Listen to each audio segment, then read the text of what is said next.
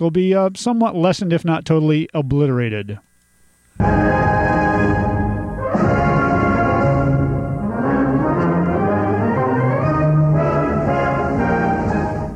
Today on Medical Matters, the horror of vitamin FF deficiency.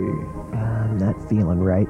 Vitamin FF is a little-known but essential substance for human body chemistry. My stool is hard.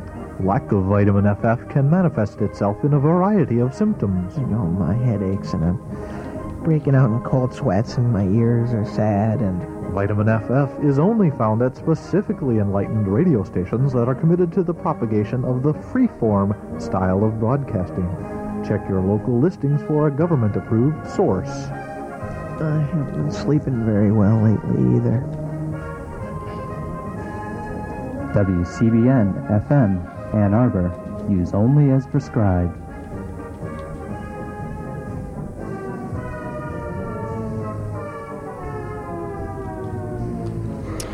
Well, good evening and welcome to another edition of Gray Matters, the weekly news and media talk show. My name is Dick Whaley. Jim, I'm not too sure if he's on the way, or I failed to check my messages. I'm a bonehead. Kind of a nice day out there today, and I think we can officially declare that spring has arrived. It got here before Christmas. Yeehaw! Looks like a wonderful week to enjoy the flowers of Ann Arbor. May is definitely proof that April showers bring May flowers. And, of course, April showers bring other things like floods. We talked about this a couple weeks ago. We even mentioned, as usual, that the ice caps are melting, Greenland, and it's interesting, in the April 25th edition of the University Record, which is sort of a recap of some of the University of Michigan's sort of news and goings-on here and there, they note that a 550,000 square mile Canadian Arctic archipelago contains 30,000 islands. Between 2004 and 2009, the region lost the equivalent of 3/4 of the water in Lake Erie, the study found, and this due to warmer than normal temperatures in the far regions of the Northern Hemisphere. And, of course, we've had an unusual amount of rain this spring and winter in the northern part of the United States of America, which has resulted in flooding now in the Mississippi that we were talking about a couple weeks ago, and the floods are here. To kind of confirm the data on this, I just was noticing in the AnnArbor.com, this is from Ann Arbor, that as of May 1st, through April 30th, I should say, we had received 16 inches of precipitation thus far this year, and a normal year to date at that point is only 10.4 inches. So you can see that a 5.5 inch increase in precipitation here in Ann Arbor, just one sample, shows a rather large increase in precipitation, and this is why these floods on the Mississippi are apparently the worst floods since I've heard 1937. I've also heard 1927. This, of course, is going to affect a big area around the Memphis area, so stay tuned for more disasters down in that region. And another very interesting thing that I found regarding this increase in water, of course, America's got a surplus of hot air these days. Lake Champlain, which is another very significant water body of water that borders both the United States and Canada. And I've mentioned Canada here a couple of times because I want to get to the elections there. Note that Lake Champlain surpassed flood stage. This is from the AP on the 5th of May by 3 feet on Friday, leaving hundreds of homes destroyed or damaged. State authorities. This is from Vermont. Governor Peter Shumlin said that he would not rule out mandatory evacuations, but they're not necessary yet, and he has declared a state of emergency and called in the National Guard. So another relatively significant body of water flooding. Well, Jim has joined us. Arrived late here. We just gave you weather. I guess now we'll briefly cover sports. And then we'll move on to all of the very interesting events of the last 10 days, couple of weeks. Indeed. Well, certainly two pretty big wins from the Red Wings. Yeah. And I think that the game last night was didn't look good, but it just shows the quality of the Red Wings' grit. Well, the depth of the organization, too. The team play.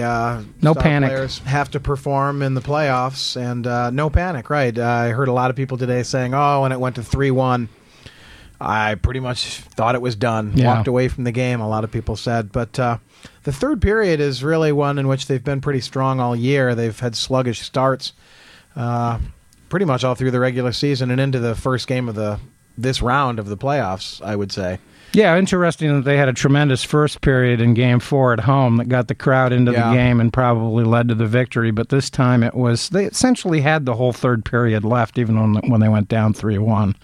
And San Jose is a great team. This is not going to be easy to win the next two games. But if anybody can do it, the Red Wings can. And I think that it's a testament to the the tremendous organization, depth, and quality of the people that play for the Detroit Red Wings. Some guys are banged up. Yeah, and I and think some other people have stepped up. Franzen didn't play at all the third period, and being at the Game 5 or the Game 4 in Detroit, I wondered really why he was playing then, because it was clear that he could just barely skate, in a lot of pain from a bad ankle. And, of course, when other players know that, they tend to single you out for special abuse. Well, let's give Joe Thornton a brain damage award. He deliberately chopped him in the ankle, and then dove. Took a dive. That was a really shocking play, I thought. I thought I was a star player, a big guy. I thought I was watching Minnesota Duluth, and I was wondering, where is the blonde, dyed-haired dude? And I'm referring there to the NCAA championship game in which that team took an unbelievable number of dives. Yeah, that was really startling from a star player. New undergraduate major up there at that university called ice diving. Yeah. Well, I wouldn't be surprised if we see Modano in the next game, because I think for this last game, the game last night, Yuri Hudler was scratched so that Drew Miller could play. Babcock said he wanted some fast skaters for penalty kill, and Miller turned out to be very useful for that indeed. Hudler hasn't had a bad playoffs, but he hasn't scored. So he's sort of useless if he doesn't score, because he's really not a great defensive player, and he's not is a big small. guy. Yeah, he's a small guy. So I think probably next game we'll not see Franzen skate. I think we'll probably see Modano. Go for it. Modano is considered the greatest offensive American-born player. He's from the Detroit area. He's had a strange year because of a serious injury. Put him in there. A cut tendon. He lost a lot of games, but probably his last season. I think he'd love to contribute, and I think there's a good chance we'll see Modano skate. Yeah, and of course, the third goal that the Red Wings scored was a little greasy, but you know what? Those are good. That's what we need. We needed a greasy goal to kind of, the hockey gods sort of gave us a break, and we've had some bad breaks in the series. It's been a tremendous series. It's been closer than that initial 3-0 lead would have suggested. Yeah, I think that the Game 4 was just tremendous, and I wanted to commend the officiating in that game because they let them play. That's the way these games should be officiated. I thought a couple of the penalties in yesterday's game in the first period were very marginal. Let the players determine the outcome. And, of course, there's what proves to be a very exciting game tonight in Nashville, as Vancouver, yet again, misses two chances to close out a team. Yeah, who knows with that series. But we'll root for the Red Wings, and win or lose, they are champions in my book. Well, enough of sports. On to some actually good news. I heard today that that Ray LaHood was in the Detroit area and has announced that the state of Michigan is receiving $200 million to enhance the high-speed rail connection between Detroit and Chicago. This is good news. This is going to create jobs, enhance the travel time between Detroit and Chicago, which, of course, allows people to travel cross-country to Toronto and points east, hopefully. And it's interesting that Ann Arbor continues to be the leading stop on the route. It says that 69,000 people boarded Amtrak trains in Ann Arbor last year, 44,000 in Kalamazoo, 40,000 in Dearborn, and 33,000 in Detroit. So that gives you an idea of who's using the train. That's the Chicago to Detroit route on Amtrak. And this is basically going to be a enhanced high-speed rail line.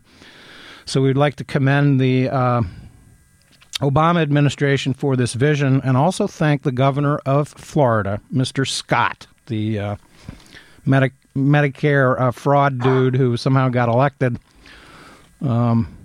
He turned down Amtrak high-speed rail money for his state. Ray LaHood said, well, we got people that want it. Scott Walker, another, we'll give him a brain damage award in Wisconsin, turned it down. So the beneficiaries were Detroit and some other areas of the country. It's hard to imagine why anyone would turn this down. Yeah. I mean, and really. Snyder's, I think gotten off to a mixed start, but he wisely said yes. So congratulations to Mr. Snyder for not being ideological, because this is one of these idiotic Republican talking points that has got to go. Yeah. I don't know if you had any notes about the plunge in oil prices. Well, it's fascinating that they plunged on all commodities took a big plunge. Thursday, made a little bit of a comeback today, unfortunately. But this is apparently part of a speculation brouhaha that's roiling the markets, as they say. Yeah. It's interesting that the president has even announced some investigations into speculation in the oil markets. And it was fascinating that just last week a sort of Wall Street expert claimed that the oil markets are being manipulated by speculators. Yes, there are certainly some global issues related to the Middle East and increasing demand in third world countries for oil. But America's inventory is actually at a 17-year high. And it's curious that gas prices are almost as high right now as they were in 2008, the summer of 2008, when the price of oil was up to about $148 a barrel. So very strange goings on. And all commodities were affected by this big plunge on Thursday. I think the exception of gold did not plunge as much. Didn't plunge as much, but it went down. And part of the explanation for high oil prices that the sort of conventional analysts will give you, economic analysts will give you, is Mideast tension, rising demand in third world countries. There was an announcement this past week that the planet is going to add the 7 billionth person later this year, probably born somewhere in India. India, over the last decade, to give you an idea of the astonishing population growth there, has added 180 million people, which is the size of Pakistan. That's how much their population is growing. Wow. It's startling stuff, but is part of the explanation. And then the final explanation has been the weak American dollar. Oil, of course, is priced in dollars for the time being. This may change. Manufacturers in America like a lower dollar because it makes our products more competitive, but there's a downside to the lower American dollar. Well, one other explanation that's being given for this downturn in commodity markets in general, but oil in particular, is, quoting here from Gregory Meyer's article in the Financial Times, investors bet that recent sharp gains in raw material prices would sap demand. In other words, people will consume less oil, which is probably a good thing. And so is this the market actually sort of checking itself, or indeed is speculation and chicanery at play? And when the oil market is concerned, I think most of us probably instinctively suspect chicanery and fraud and exploitation, because that's what happens every time a miner kerfluffle somewhere in the world, and suddenly the prices at the pump immediately respond. Yeah, but even though the costs for those things that are being pumped at that moment out of the tank were processed months before the upswing in prices of oil per barrel. That's always baffled me. And the thing is that even with the Mideast tension, it's important to realize that thus far the four countries that have been affected the most, 3 of them are not really relevant to the oil market whatsoever. Mm-hmm. Libya, of course, is, but Tunisia, Egypt, and Syria, I think there's a serious question as to whether Assad is going to last longer than Gaddafi. Despite the intervention of NATO, it's a fascinating double standard in terms of the so-called intervention protecting civilian lives is concerned. Well, I think the fear there is that they came on too strong with Gaddafi about going to the International Court to try him for war crimes, and so that gives him no incentive to leave. I think what they might be doing with Assad's case is, so far the U.S. has withheld sanctions.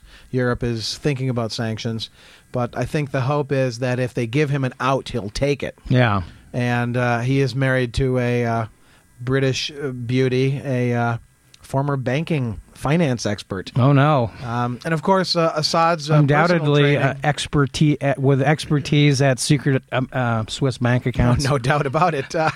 Because all those big dollars that Assad made in his eye doctor years must be secreted away somehow.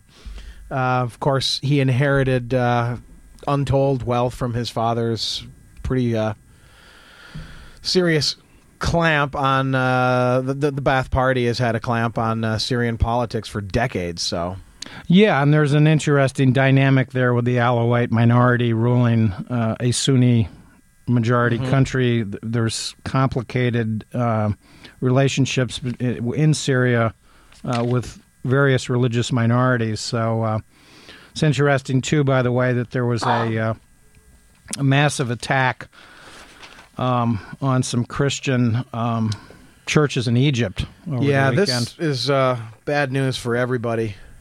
Even if the Muslim Brotherhood is the main party, and even if the Muslim Brotherhood is as fundamentalist as a lot of its critics claim it is, I'm not sure that can be entirely proved.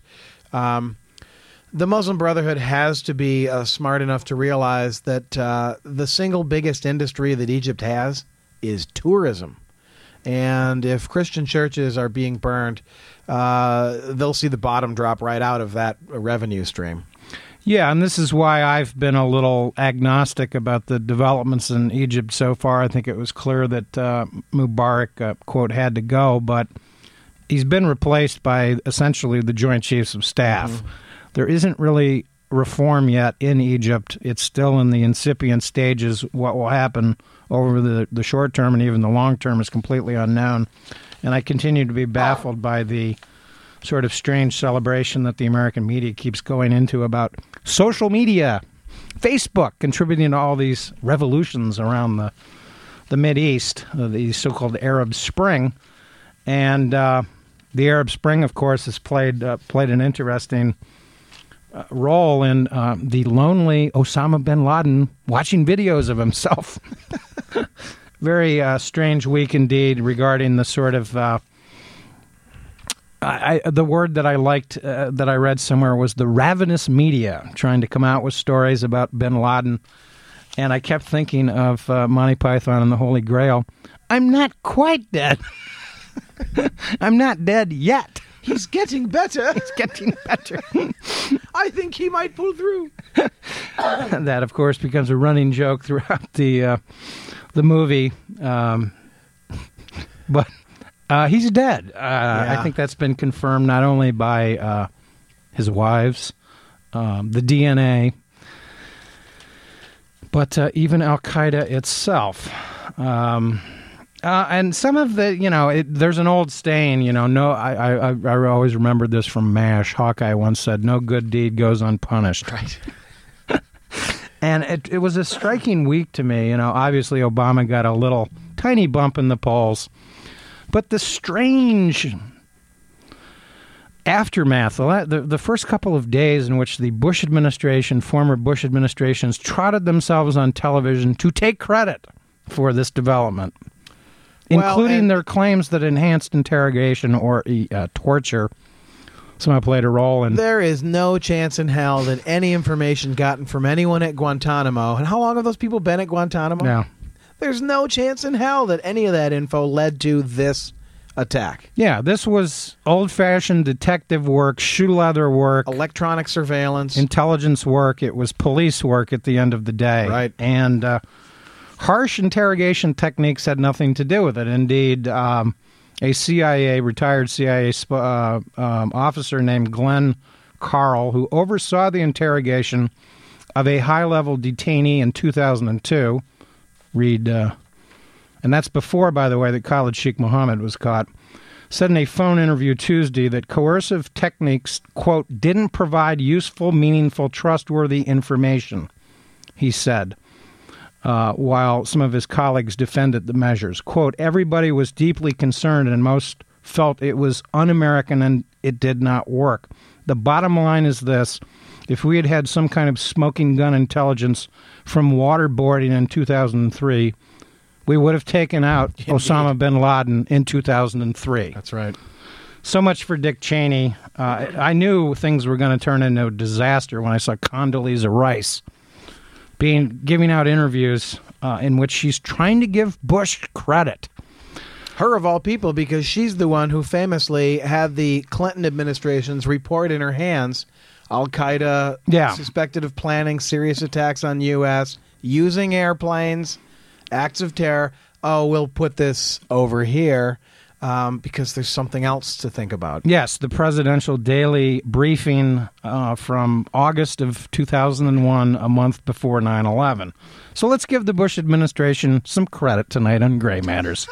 We'll give them credit for kind of ignoring some of the intelligence regarding 9/11. We'll give them credit for invading Iraq on the pretext of 9/11. We'll give them credit for blindly retaliating against Afghanistan, taking out the Taliban, and this crazy linkage between Al-Qaeda and the Taliban. They're very different. There are plenty of extremist Muslim groups that are not connected to Osama bin Laden. This idea that he was sitting in an urban cave, so to speak. Mm-hmm. There's been a lot of speculation, by the way, that, all these people in Pakistan knew about him. Look, the reward money would have encouraged anybody who knew about bin Laden being there to turn him in. He's not quite found yet or dead, but he is dead. And the other thing that completely mystifies me is the then critique of, well, he wasn't armed. Well, first of all, who knows? But even if he wasn't, the story was that he was using one of his wives as a shield, yeah. And that, of course, was later discounted. We sort of jokingly put that concept aside last week on the show.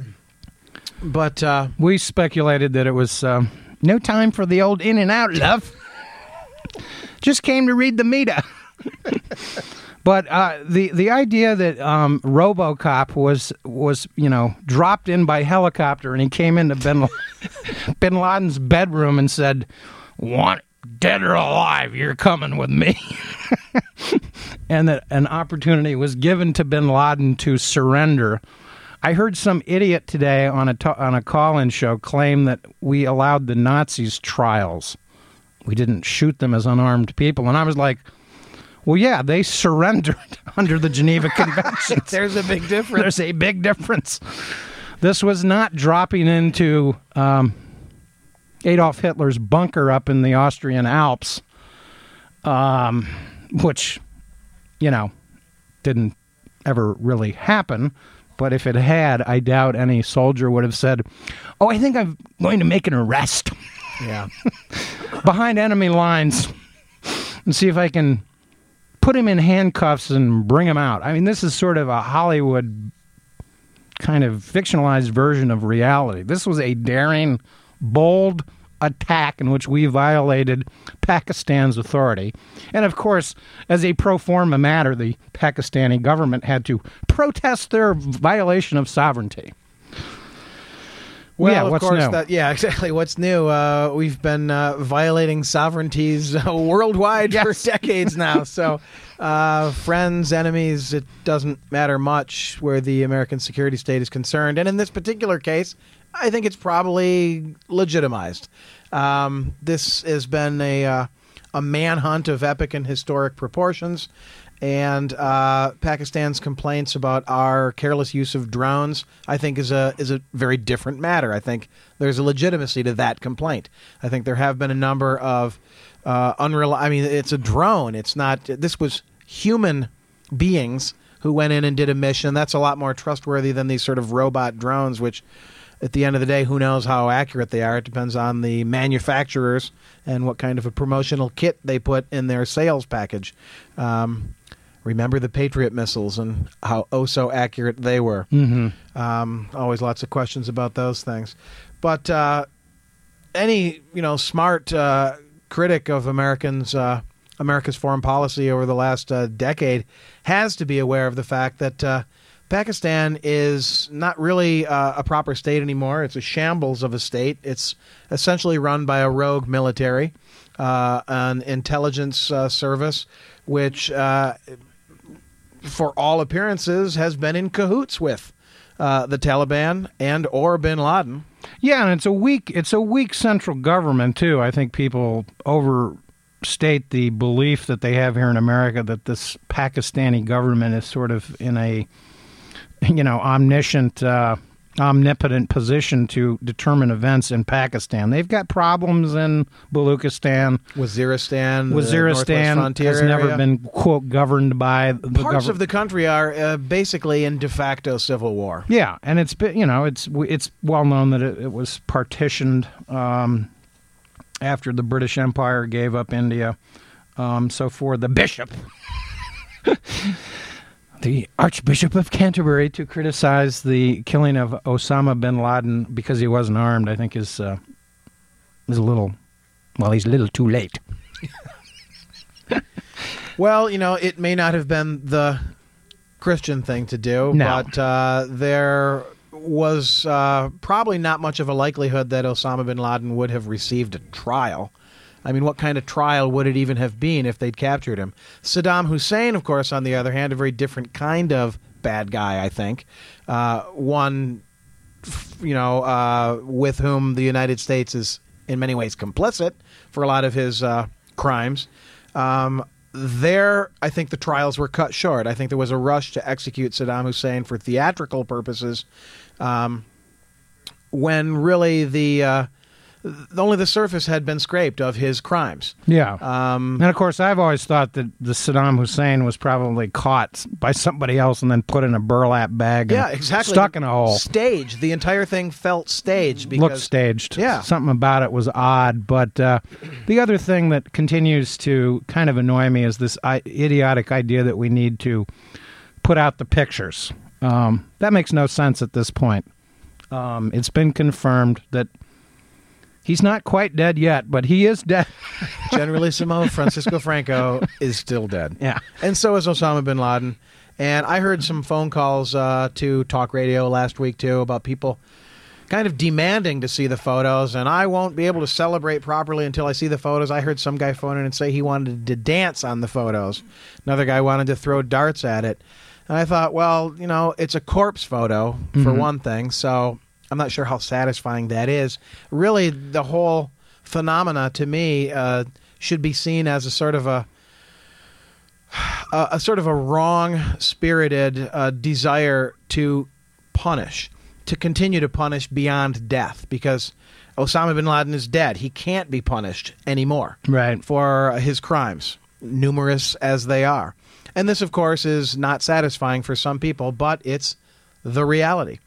And if you've done any reading in Michel Foucault, who's written extensively on the human desire for discipline and punishment, there's a really awkward moment where the desire for punishment brings a closer proximity between yourself and the transgressor. And it creates a linkage there that maybe is not that desirable if you stop and think about it. There's a degree of taint involved, and you're lowering yourself to that level. And so why would you want to do that? And especially ironic in the fact that many of these people who angrily denounced the U.S. government for not revealing the photos is that they probably call themselves Christians. Right, and the other thing that's ironic about their demand for the photos is they're the same people that want the photos to be suppressed when it comes to Abu Ghraib. 601, half dozen of the other. The photos, even if they're produced, by the way, will only bring on accusations that they've been staged. Yep. Because it's well known, for instance, that when Saddam Hussein's sons were killed with airstrikes, they had to clean up the bodies literally with morticians to beautify them and then produce the photos. Yeah, identify them. And though I remember seeing those in the airport with my children as we were getting ready to go on a trip, trying to eat lunch, and those photos were constantly rubbed in our faces while we were eating lunch. I actually went over to the desk at the restaurant and said, "Could you turn that off? You know, it's putting me off my lunch. It's not giving me closure." Oh, I don't need that sort of closure, you know.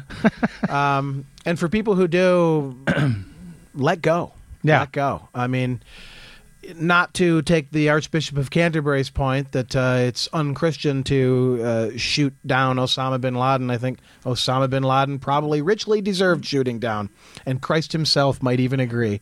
Well, that's a bit of a stretch, but this is not the kind of closure that's good for America. Knowing that it's done and that you're listening to WCBN FM Ann Arbor are really the only closure that you'll probably ever need. Yes, indeed. And real quickly, the Canadian elections were very interesting to me because the Conservatives, led by Stephen Harper, have a majority government now. They were in a coalition as a minority-led government. Michael Ignatieff, the leader of the Liberal Party, called the elections, and this proved to be a big miscalculation. But the fascinating results from the election were the Quebecois